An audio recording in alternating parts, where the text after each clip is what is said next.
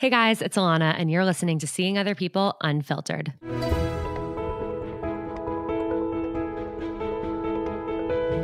Each Thursday on Unfiltered, I'll be bringing on a different anonymous guest to open up about their real-life dating experiences. We'll discuss what they went through or are going through, how they navigated it, what they've learned, and what advice they have to anyone else going through something similar. Unfiltered is your reminder that no matter what you're going through, you're not alone. If you have a topic that you'd like to discuss on Unfiltered, please email your story to seeingotherpeoplepodcast@gmail.com to be considered for an episode. Real people, real stories, real life. This is Seeing Other People Unfiltered.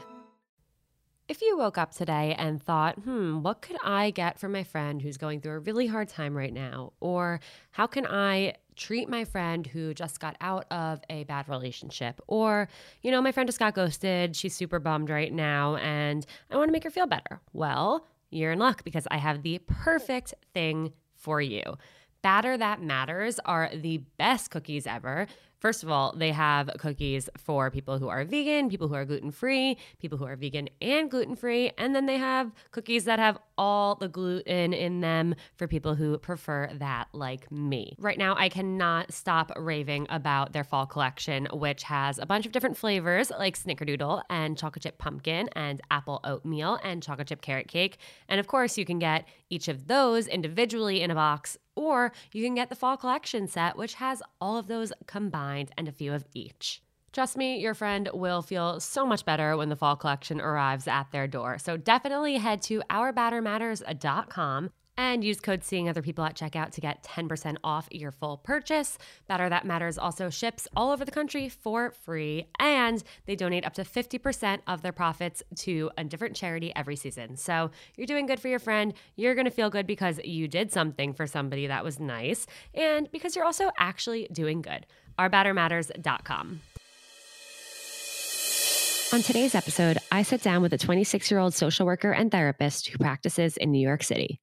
We hear about her dating experience in her late teens and early 20s that shaped who she is today. She shares what it's like to date as a therapist, what she learns from her patients, what it's like to hear her patients be vulnerable all day long while she struggles with vulnerability herself, and more. Seeing Other People Unfiltered is presented by Mindset Wellness CBD. If you haven't tried Mindset Wellness CBD, or any CBD for that matter, you are missing out. Mindset Wellness CBD's products, all of their gummies are gluten-free, vegan, non-GMO, organic, and they taste incredible. They've helped my anxiety, they've helped me sleep at night, and I couldn't recommend them more highly. Head to mindsetwellnesscbd.com and use code SeeingOtherPeople at checkout for 10% off and free shipping. And we are here in this week's Unfiltered episode. Why don't you go ahead and introduce yourself and what you're here to talk about? You got it, Alana. So, hi everyone. My name is Anonymous for this episode. I am a 26-year-old therapist. Yes, 26 years old, really young. And I'm here to talk about my dating life as a therapist. First of all, age is but a number, as they say. Obviously, look, if you're 26 and you're a therapist, like you're doing a lot of things right, and that's really impressive. So don't diminish yourself in what you do because you're young. Have to start by saying that. But yeah, I'm so excited. I was telling Anonymous before that the second I saw her email, I was like, holy shit, like this, we have to do this episode. This has to happen. Obviously I talk on Seeing Other People a lot about like my experience. And I've gone to therapy because all of my anxiety and depression has come from my dating life. And, obviously I'm a huge proponent for therapy. Therapy is great. Everybody go to therapy. Can encourage the people you date, go to therapy. If somebody doesn't believe in therapy, red flag, run. That's right. But yeah, so I have a lot of questions for you about what it's like. So first of all, let's start with what actually made you want to be a therapist? That's a really good question. I think I actually wrote this in the email to you. I think as a little girl, I knew I always wanted to help people. However, I wasn't really good at science, so I don't think I was going to ever become a doctor, as much as a nerd as I am.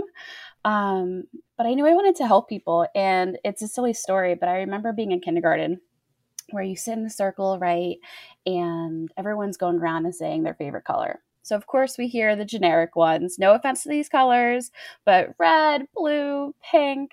And I'm sitting there and I'm like, no one's picking yellow. I felt bad for a color, Alana. Oh my That's God. where I was as a little girl, okay? I was also the girl who'd write my name and erase it, write my name and erase it. So, red flag, I needed therapy back then. So, I wanted to help people. And I think my compassion probably started with my volunteer work with multiple different societies, one of them being the Multiple Sclerosis Society, which is really close to my heart. Um, so I ended up looking at different programs around the area. I'm a home buddy, so I knew I wanted to stay somewhat close to my family, but far enough where I'd have my own life too. So I ended up going to undergraduate in Connecticut, not too far away, about like an hour or so. And I remember taking my first social work program, or my first social work class, I should say, and instantly falling in love. Looking around at the people and saying, wow, this, I can't imagine doing anything else. I love that. And here Yeah. you are. And then here I am. Yeah. Here I am. So I did 4 years undergrad in a accelerated program. So I started my master's in my undergrad. It's awesome. Loved it. I did 2 clinical rotations, one at an elementary school and the other at a home rehabilitation center. And then I went off to get my master's in New York. Did a double accelerated program there. If you can't tell, I'm a nerd. I loved school. I missed school so much. Did another clinical rotation, passed my boards, and then somehow, some way, landed my dream job at a private practice. It's amazing. Well, you earned it because you did all the work and you absolutely crushed it. And I love how your childhood fits into it and how you just knew this was what you needed to do and you're doing it. So that's really amazing. Thanks, Alana. You're too sweet. So let's start to talk about where your dating life fits into all of this. I know I've read your story, and I think there's a lot in your story that the Seeing Other People listeners need to hear about. You got it. Alana, tell me, should I start from the beginning? Start from the beginning. All right, let's do it. So I went to high school, obviously, and had a few fun little relationships. I call them the baby relationships. They're kind of the ones you start off with where you maybe hold hands in the hallway, and that's like a big deal because everyone can see. Yeah. And maybe they peck you on the cheek before class. I would never let them kiss me before class. I was a nerd. I couldn't have the teachers, see me do that.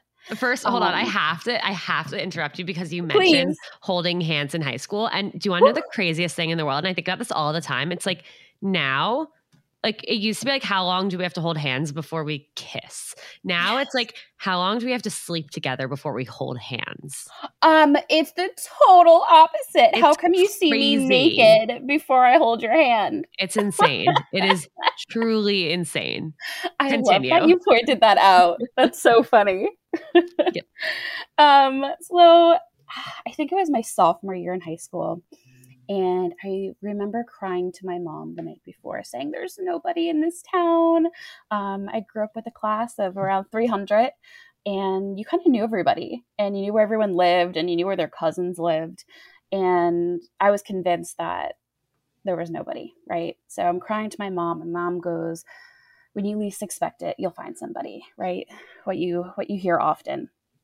Well, matter of fact, the very next day, a friend of a friend came over to me and said, why don't you come hang out with me and my friends? I said, I'm not really interested. I was actually watching TV with my dad on a Friday night, sophomore year. Like it was the one weekend where there wasn't a Sweet 16 and I just wanted to chill. And they pretty much said, no, you don't have a choice. Like you're coming with. And I meet this group of guys and a lot of personality in the group. A few of them were cute, but never really thought much of it. Became close friends with them that night. Did not give anybody my number. And somehow the next day I got a text message from my ex-boyfriend at the time. We can call him John. So John texts me and I'm like, how did you get my number? And he must have taken. There we go. English, taken my phone and put his number and texted me the next day. Well, long story short, little did I know that was going to be a 7-year relationship. Wow. Yeah, long time. We had a really healthy relationship. And I would say that even before being a therapist now, we had a lot of great communication, a lot of fun. Both of our friend groups combining, being really individuals at the same time. We would get looked at and be called the power couple by teachers, by friends, by people in the community. It was like my first great love, I guess your first love, if you want to say. Yeah. So he ends up going to college and I'm still in high school. And, there's definitely some tough times. There's no doubt about that. Trusting the other person. I'm someone who requires a lot of validation. I have an anxious attachment style, which I know you've talked about on the show, which is great that we're talking about this and making it more known. So it wasn't that I never trusted him, but I needed that reassurance, I think, for my own anxiety. Fast forward a few years, I ended up going to the same school as him, which there was a lot of judgment for. Mm-hmm. But I have to say, I don't regret it. I don't regret it at all. I looked at a few schools around him, which ironically is where I wanted to go. Like I said, not too far, but far enough where I had my own life. And the journey continued. And the journey continued to be even greater than I could ever imagine. I mean, initially, he was my best friend. So I had my best friend by my side through this transition. So as time goes on, things are great. Every summer, we would go up to Maine and spend time at my family's lake house. I'd bring up all my friends. We'd have like 6 or 7 tents in the backyard. So if you can only imagine like 12 college students for like a week sleeping in tents with alcohol, like we're talking about a good time here. Oh, yeah. So anyway, one summer, I bring my friends up, and of course he's up there with us. We go boating, and we finish another great summer upstate, and we drive home. We stop at a Dunkin' Donuts because this girlfriend runs on caffeine, and he ends our relationship in the parking lot of Dunkin' Donuts. Do you struggle to go to Dunkin' Donuts now? I don't, and I can prove it to you because okay. I'm holding a cup of coffee. Good. I'm really glad. I'm really glad because I feel like I'd be haunted by every Dunkin' that I ever saw. And I imagine for a while you did feel that way. 100%. I was not getting Dunkin' for the longest time. Matter of fact, I was a Starbucks person through and through for probably the first 2 years. Oh my God, that'll do that to you. Okay, yeah. So obviously this was out of absolutely nowhere. What was his reason? What did you say? You still have this trip, like the rest of the drive? What was going through your head? I mean, this was your entire life. Yeah, I mean, I think absolute shock. I didn't believe it. I didn't understand where it came from. I think you've probably heard this story again and again. He just wanted to take time to see what else was out there. And I understood, I think deep down. I didn't understand that until months later. Mm-hmm. And in the moment, it was just numbness, absolute numbness. I think what hurt the most is that he told friends on the trip at my family's place that he was going to end it. And yet nobody told me.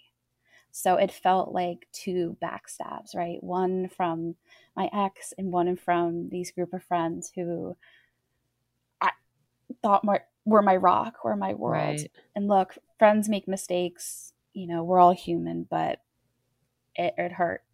It really hurt. In hindsight, do you wish that you saw it coming?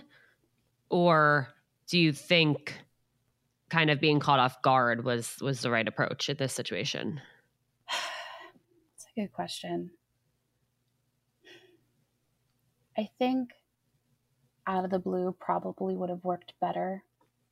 if that makes sense. I Yeah. think kind of ripping off the Band-Aid, now looking back on it, probably was best because I would have fought really hard to fix it because I'm not someone who gives up. Like I Mhm. said at the start of the podcast, I was one to write my name, erase it, write it again.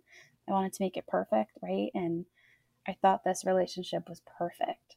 So the fact that it was broken, like, destroyed me.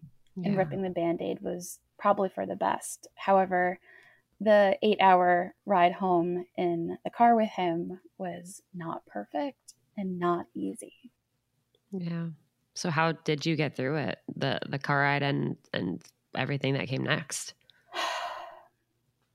I think the car ride was a lot of silence. We had 2 other friends in the car too. Oh my God. Yeah, so Holy there's shit. I wasn't yeah, expecting that. 2 friends and 2 exes, and an Ouch. 8-hour drive home. Yeah. Yeah, really fun. I wouldn't wish it upon my worst enemy. I was silent. I think my body just froze, to be honest with you. I couldn't look at him. I didn't want to breathe the same air as him.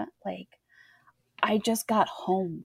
That's all I could focus on was get me the F home, right now, because I Um, need my mom. I'm laughing because I feel like that would be the perfect thing to wish on your worst enemy. Yeah, 100%. Hot damn. You clearly didn't think this through. You couldn't wait 8 hours till we got home, Oh drop me my off. God. It was awful. I curled up in a ball. I threw a blanket on me and I was just silent. Yeah. I don't even think I shed a tear, to be honest. I think I just shut down. But I got home and I slipped right into depression. Yeah. I just to say it like it was I'm a foodie through and through, so when I'm not eating, something's rocked my ship, and this did it. I was in bed, I think, for 2 weeks. I barely ate. So my parents would say, baby steps, it's time to go downstairs to the living room, right? So I went from my bedroom all day to downstairs for, I think we did 30-minute increments. And then I'd tippy toe back up to my room. And they say, okay, come on down. Right. So back downstairs until 2 weeks later, I had to go back to school and I had to see him. And how did that go? It was easier than I thought, to be honest with you. I think staying busy was really great. Oh my God. Yeah. It was really good timing, not timing at Dunkin' and not timing in the car, but good timing going back to school 2 weeks later. So I kind of had no choice but to jump back into my life. I was an RA at college and I was co-president of my sorority. I was in, like I said, a double accelerated program in my undergrad. I didn't really have a choice but to go back and function, right? Initially I had a choice. I didn't have to go back and I didn't have to do all these things, but these were things that were going to really heal me and help me get my mind off of this. Yeah. So I know you said this is about a 7-year relationship and we're about 5 years in at this point. Yep. So time goes on and we cross paths. We have mutual friends and it's just like you heard it. He was in a fraternity, I was in a sorority, and he came back to visit a few times because by this time he graduated college and we ended up hooking up. Not my proudest moment, but to say I was present, I was present. I was enjoying it and it felt good. It felt right. It felt comfortable, right? I think comfort is really what did it for me. And we ended up getting back together despite everyone saying, are you an idiot? yeah. Why would you ever do that? Why would you ever take him back? But I took him back. Initially, he's my best friend at the end of the day. And when people ask me if I regret it, I don't. I don't know. Back then, I don't know what I knew now, right? So we get back together for another 2 years. Things are good. I'm hurt, but we continue to work on a relationship. He ends up going into the real world, and I ended up going to grad school. Grad school is hard. It took a lot of my attention, a lot of my time. And I think that was really hard on our relationship. But despite that, it was good until it wasn't again. Mm-hmm. So 2 years later, his family invites me on vacation, which, Alana, is a huge deal. Huge deal. They barely invited me over for dinner. No one was good enough for their son. Wow. So to say I was excited is like an understatement. So we go on vacation, and my mom looks at me. She goes, "I think you should bring your car." And I'm like, "Why would I bring my car? Like, I'll just go up with him." She goes, "I don't know. In case you need it, you have it." It was almost like she like predicted this. Oh my God. And yet I didn't see it coming. All right. So we're on vacation. Things are awkward. He's barely looking at me. He's not holding my hand. I feel like a bro, which I'm okay with every once in a while, but not the entire time. Right. And I address it. I'm like, "What's up with this? Isn't that okay? I'm really excited to be here. This is a big step for us." We started looking at places to move in together a few weeks prior. Things were heading in the right direction, and I had no reason to think otherwise. So we get into bed that night. It's like really late, and his phone is buzzing like nonstop. Like, I'm like, "Who?" That was a really good buzz. Oh, thank you. That was very impressive. Continue.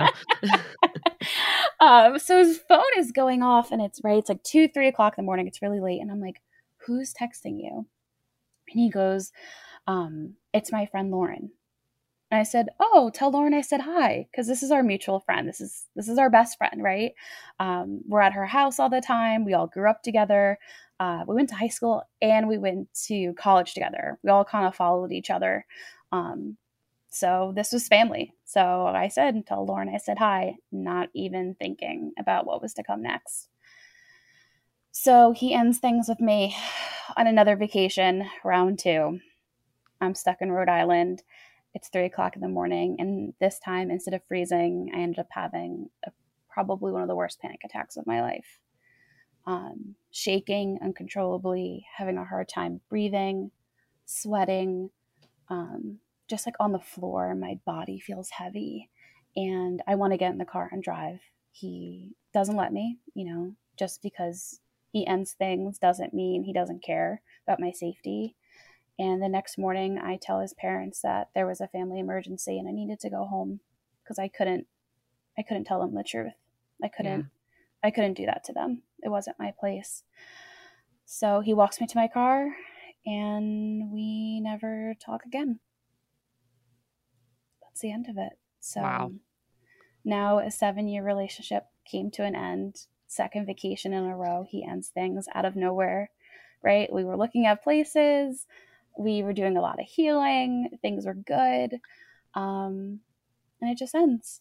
I have to ask, in your opinion, like I guess in your expert opinion, what do you think it was about vacations for him? Like it was a break from the norm and it felt like he could do this, or like that's just it. That seems so bizarre where there has to be some like psychoanalysis you've done to determine why. Alana, I think you hit it on the head. It's the break from the norm. Yeah. That reality check, right? When we're in day to day, especially with a 9-to-5 job like he had, you kind of become robotic, right? So you wake up, you get in the car, you go for a commute, you probably listen to the same radio station, you go to work, probably eat the same thing, come home and do it all over again. I think this was his break from reality. Definitely something I've thought about again and again. So if I had to think of a reason, it'd be a break from reality. Yeah. Wow. Break from reality. All right. So definitely, if you're listening to this, go on a vacation with the person you're dating and see that you get home from it and you're still dating. Yeah. Please go on vacation and bring your own car. So I go home, and again, I'm a wreck. I'm crying. It's like everything you can imagine, right? After a breakup. And the next day, Lauren reaches out to me and says, "Why don't you come over my house? Like, I heard what happened. I'm so sorry." I'm best friends with Lauren and her sister. And matter of fact, I was in their Christmas cards throughout the years. That's how close we are. Lauren's petting my head. I'm crying in her lap. She's drowning me in wine. And she says, "You deserve better." Okay. I deserve better. Well, so over the next 2-3 weeks, I thought I was going crazy. I thought John, my ex, and Lauren were together. I would tell my girlfriends, they would say, "You're just going through like the breakup phase, like you're overthinking, you're anxious," right? I'm telling my parents, they're saying, "Oh my gosh, the two of them would never. Are you kidding me, Jess?" Everyone's telling me it isn't true. And yet, what I find out over, I think, a month or two later at this point is that they are together and that they've been together. And they were together while I was in a relationship with him on vacation. A matter of fact, their anniversary date is prior to when I went on vacation with him and his family. I don't know what in life is like more hurtful than that situation happening. Yeah, I wouldn't wish it upon my worst enemy. Yeah, I think I was just mad. I was mad for them making me feel like I was crazy. Not just the action of him cheating, not just my best friend in this like horrible betrayal, but them making me feel like I was nuts. yeah. I mean, I was up at night stalking, right? Like real stalking, like Venmo stalking. Like, when you're going that deep, it's bad. Yeah. And everyone telling me I was just crazy. I did a drive-by. Like, I'm not that type. I did a drive-by of her house. Like, what? If somebody hasn't been in this situation, they might be listening, being like, "Oh, that seems excessive." But like, Totally. To anyone who has, I myself included, not a drive-by, but went uptown about 60 blocks, and did a walk-by apartment. Don't know what was I going to see outside the apartment? Absolutely fucking nothing. But just like had to put myself there. Had to. Maybe they would walk by. I don't know. Just to see it. Just to see. Yeah, I wanted confirmation. I wanted to know that I wasn't in one direction or the other. Like exactly. Either. Yeah. Yep. I wanted clarity. Yeah. That's all I was looking for. So we did Friendsgiving every year. She hosts and has the cahoots to invite me. And I really think about it. This is before I knew they were together. And I was like, you know what? I'm going to show up with a fucking apple pie and put a smile on my face. And I want to see the two of them together. Like, show me. I'm not crazy. And I didn't end up doing it because I said, why am I going to put myself in that situation? This isn't going to be pretty. Yeah. So I ended up going out Thanksgiving Eve with friends. And the very next day it was online. And like I said, their anniversary date was prior to when we went on vacation. That is so dating is really fun. I know, brutal. So here I am. I just graduated my master's as a social worker. And during all of this time that I'm thinking he's cheating on me, I passed my first boards to become a licensed master social worker. I'm studying about depression and anxiety and PTSD. And yet here I am in the worst depression of my life. What was it like reading about it and learning about it while also experiencing it? I nodded my head the whole time while reading my books. I said, yeah, racing thoughts. Yep, check. Little desire to do things I enjoyed. Check. Isolating. Check. I mean, the checklist just went on and on and on. Yeah. It was scary. And then I was self-diagnosing myself. And just because I'm a therapist doesn't mean it's okay to self-diagnose. Right? So here in my head, I'm diagnosing myself with everything in the DSM-5, which is the book we use to diagnose patients. It was really scary. It was lonely. And I had to dig myself out of the depression while starting my job as a therapist. I mean, even just hearing you talk about like going through the different checklists and checking off the boxes and being like, yeah, this is me, this is happening. It's similar to what I mentioned about like it's something sound bizarre until you experience them. Like whenever anyone goes to their annual physical, you're handed that thing, and I remember before I ever experienced anxiety or depression, I'm like, feelings of loneliness, no. Like trouble sleeping, no. Like not wanting to do it, like things you enjoy, no. Like, and I would just, it would be like an automatic, like, no, no, no, no, this has literally never been me.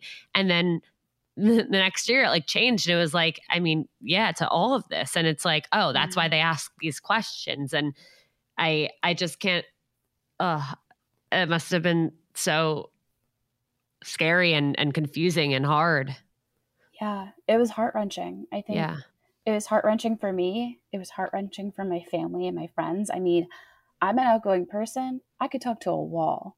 Yeah. Like, I get paid to talk, right? And it was the last thing I wanted to do. Yeah. The last thing I wanted to do was get up and go listen to other people. Yeah. Sit in a chair, put real pants on, right? And pretend to be okay when I just wasn't. I just wasn't okay. I feel like I barely made it by. And yet everyone was looking at me saying, wow, she's the youngest one in the practice. 23 years old, I started my career. And yet little did they know I was going home every night, like sobbing. Yeah. Sobbing. And every weekend, like not leaving my house. Being invited to do things, right? All these great things I love to do, and just saying no to them because I felt like it was too overwhelming. So that's where my first love was. We haven't spoken since. Actually, a few months ago, I was visiting my aunt and uncle, and I kept telling my mom I was waiting for the shoe to drop, aka them being engaged. And once they got engaged, I would somehow like feel better, like at least something good came out of it for them, and we can like officially move on. And I know that sounds strange, but for me, it felt like a sense of closure. And it happened. Wow. And, you know, it was sad. And her sister reached out to me and gave me a forewarning before it went on Instagram and Facebook, which I really appreciated. Her and I have stayed, I would say, friendly throughout the years. We've had a lot of talks and a lot of cries, and it's a strange relationship, but it's a relationship I still hold on to because she's a really good person. And once that ripped, I almost felt like I could put myself out there again. So this is now 3 years later. I'm just starting to put myself out there. I really needed time to myself. I really needed time to heal. And thankfully now I'm not depressed. Not to say I'm not an anxious bitch, because definitely I am. Right there with you. But I'm not in bed anymore. I'm going to Jonas Brothers concerts. I'm going out to eat. I am exploring towns and cities and traveling and really cherishing the people in my life. And that was all thanks to therapy, to be honest, right? So I'm a therapist who goes to therapy. And I think therapy is the best investment you can have in yourself. What have you learned about your patients from your experiences? I know there's another big dating story we could get into, but I really want to hear some about like your experiences actually learning, and then maybe even people who aren't your patients, when you see how that they're feeling the way that you were feeling, and how you approach that. Yeah, no, that's a good question. So I think my patients teach me resilience. I think my patients are the strongest human beings on earth. I specialize working with teenagers, so high school and college age and young adults. And I think they're the most resilient, and they say it like it is, which I really appreciate. Because in therapy, you have to be honest, or else it's not going to work. Then it's a waste of your investment. I think they've taught me that bad things happen to everyone, right? They're part of our stories, but they're not who we are. So I'd wake up for them. In a lot of ways, my patients actually saved me. They're the reason why I put on jeans instead of leggings. They're the reason that I put my makeup on and get my ass to work. As much as there were days where I didn't feel like listening because I just wanted to cry, their stories and their vulnerability is what made me feel like I could get through it. I hope you know I've never like cried on this podcast, and I have actual tears in my eyes right now. Alana. Like that. Alana. Everything that you just said is truly like incredible and inspiring and true. I mean, I'm even stuck on like bad things happen to everyone, but it doesn't define us. It's just a part of our story. And yeah, I don't even know what I want to say. I just like that really, really touched me. Oh. Well, I'm glad I touched you. I mean, you're someone who's helped me recently. It's part of the reason why I wrote in. Part of my self-care as a therapist is going for walks, which sounds so lame. Like, I'm 26 and one of my hobbies is walking, but one of my hobbies is walking and listening to you, right? Like, this is why Unfiltered is one of my favorite, like, sections of your podcast to listen to, is because people are so authentic. Yeah. Right? So, and again, it's part of our story. It's not who we are. Yeah. Thank you. It took me a long time to separate those two. But we're here and we're a lot stronger than we think. Yeah. Even when we don't want to be strong. I think as humans, we are down straight, strong motherfuckers. I'm just going to say it like it Hell is. Yeah, we are. We are. Especially when we don't think we can be. That's when we end up being the strongest. Yeah. Yeah, I agree. So I think it's amazing that you work with teenagers and people who are in like high school and college in those years, because that's obviously the part of your life that impacted your mental health the most. And so it definitely brings up the question for me of like, are there situations that your patients will be in that you've been through, or times where they're asking, or like you're giving advice or directing them to, like encouraging them to do something that you maybe couldn't do when you were going through it? I wonder what that's been like. Ooh, totally, Alana. So in therapy, we call that countertransference, right?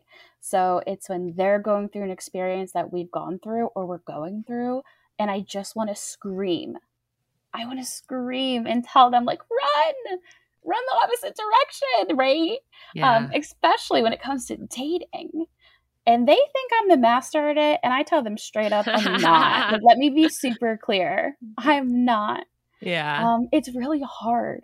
I'm really grateful to have a great clinical supervisor that I can talk to and talk out loud with and say, am I supporting this patient to make the decision that's best fit for them? Or am I pushing them in a direction? Mm-hmm. Because that's not appropriate. My job is to help empower my patients to make decisions on their own, not for me to lead the way for them. And there's been several times, especially my college students who go to the same school as their partner, or when they have a hunch, right? Listening to your gut that your partner's cheating on you. Not that I'm saying go accuse your partner if you have a hunch, but like just really listen to your gut. Mm-hmm. Your gut's not going to steer you wrong. And approaching it with a lot of like empathy. So yeah, there's definitely been hard times that I gotta check myself before I wreck myself. Yeah. I am so grateful for my supervisor. She's phenomenal. That's amazing. What do you think the biggest dating struggle your patients face is? The hookup era we're in. Yeah. Right? Like they want the boyfriend, they want the girlfriend, but without the title. Right? You've seen the TikTok trends where I forget the sound, but the person's like, I'm doing girlfriend things without a Yeah. title, or I'm doing like a wifey thing, but I'm still the girlfriend. It's Yeah. exactly that. They want clarity, and yet they're not getting it. This lack of communication, which sounds so cliche to say as a therapist, but like it's true. I think we really struggle to communicate. And I think a lot of it has to do with, part of our stories, right? It's hard. It's really hard to communicate. Even as a therapist, it's hard. Yeah.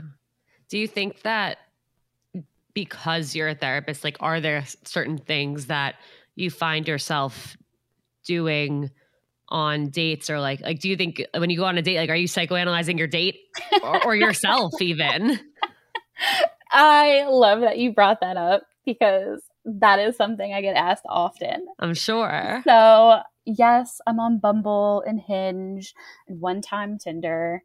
And it says my job, I'm a therapist. My therapist gave me advice and said, maybe you should take it off. Because she was right. She said, you put your job and you have this image in your head of what they are, right? If you close your eyes and you think of an accountant, you probably have an idea of like what they look like and part of their day-to-day life, what they do. But I kept it on because I have to be authentic. It is part of who I am. And it's going to be asked, right? It's probably the third question in after your favorite color. Yeah. So I'm a therapist, and men will ask me, are you analyzing me? What would I be diagnosed with? Should I tell you my trauma? Right?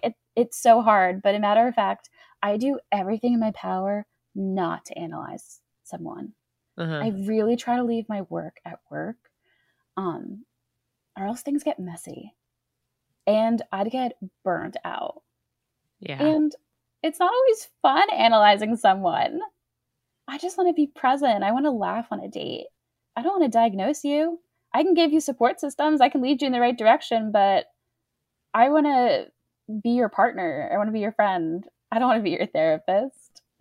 I love that. And I think that's really important. Like, the reason I asked that is because I wanted to hear that answer, almost so that anyone who's listening to this can understand, like, if they end up dating somebody or even talking to somebody on an app whose job is a therapist, like, just treat them like a person. Yeah. I mean, even for me, when I had that I worked at Hinge, and in my profile, everyone was like, "Oh, are you going to make a meme about me? Are you going to talk about me? Like, make content about me?" It's like, it's tough because it's like, in a way, yes, my content is inspired by my dating experiences, but I'm not throwing people under the bus. Like, totally. I'm on here to date. I'm not on here for research. Yeah. Yeah. There's more to you than your job, right? Yeah. My job is a huge part of who I am. I'm an advocate. I'm a listener. I'm a storyteller. I'm all these things that are part of my job. And I'm on a dating app because I want to meet somebody. Yeah. Not analyze you, not diagnose you. And trust me, people, when we match, are like, oh, good thing I matched with you because I'm so messed up.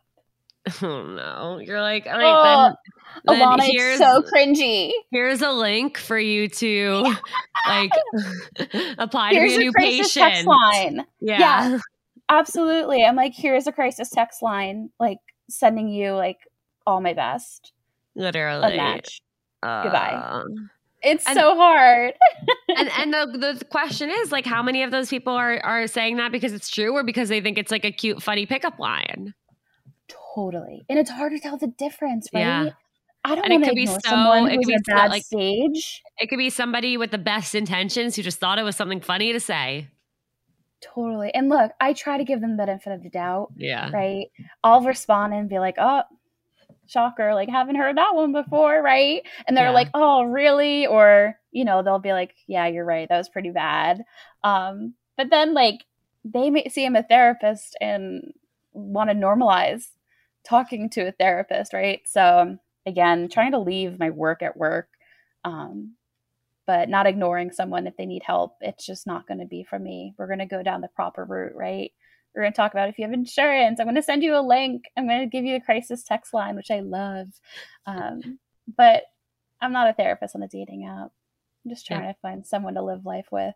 Without a doubt. So one question I have, sorry, unfiltered. I'm usually not interviewing the person, but I do just have so many questions. No, hit me. I know you mentioned that like you, even as a therapist, even though your patients are opening up to you and being vulnerable all the time, you struggle with being vulnerable sometimes and trusting other people to hear your thoughts and trusting yourself to get them out. And so I think that's something that a lot of people struggle with. And I'm wondering if there are different things you've put into practice or things you would, like if I was a patient and I'm like, I have a really hard time being vulnerable with people. Of course, being vulnerable is something that we have to do when it comes to dating. And so I'm wondering how you've tried to work through that. Yeah, I mean, you hit it on the head. That's basically what my therapy is about. I talk to my therapist every other week, and she holds me accountable, which I think is what's helped me with my progress, right? We make small goals to the point that she wants me to achieve them. And that's something I do with my patients, right? Mm-hmm. If we're talking about getting healthy and working out more often, I'm not going to ask you to work out 7 days a week. What I'll probably ask you is to work out once. You'll look at me and be like, okay, I can do that. Well, good. I want you to set up for success. Let's build you up, right? Yeah. And it's kind of the same concept I use with being vulnerable. So my therapist will say, let's download Hinge. Let's download Bumble. And that alone was scary. I don't want to put myself out there, especially as a therapist, Lana. My patients see my profile. Yeah. I see their profile. It's awkward. That's so true. That's so true. I work with people my age, right? So to even download it was a lot. So that's part of like the small steps that I take to be vulnerable, is to put pictures of myself on these dating apps and just like really hope that none of my patients can post it. The next steps I'll take is trying to set intentions for my dates, right? I can't plan what the date's going to look like. I can't plan what they're going to do or say, but I can put intentions out there for what I want to do, right? Which may mean telling them a fear that I have, even if it's not a biggest fear I have, it's just telling them a fear. Telling them my hopes and dreams, but a hope or goal and dreams, not everything. I think part of being vulnerable is taking the steps when you feel comfortable. For me, I need a little ass kicking, so my therapist has to really like hound me. But I think, I mean, even if you didn't need that ass kicking, I think taking it one step at a time and doing one dream, not all of your dreams, I think that's actually incredibly wise, because you want to peel back the layers. You don't want to be dumped on. You don't want to dump on anyone else. Like, you always want there to be something more to tell somebody about who you are, and you want to be excited to learn about who they are. And I think that's actually a really amazing thing that people don't do enough, is actually take it slow when it comes to being vulnerable. I feel like everyone's either on like one end of the vulnerability spectrum, where they either like can come right out with it and overshare and pour their heart out to somebody on the first date, or it takes them a really long time to open up. And I think we should all work towards meeting in the middle. And like you said, one thing at a time, baby steps. Yeah, no, I agree. And, you know, I see that working with my patients, very like black and white thinking, right? It's actually a cognitive distortion in CBT therapy, all or nothing mentality, right? So either I'm going to tell you everything, right? Or I'm going to tell you nothing. And the goal is the gray. We do want to be in the middle. And how I practice being vulnerable is taking it one step at a time. And it doesn't matter what their reaction is to it. What matters is that I tried. And acknowledging that I tried, because trust me, I'd rather say nothing.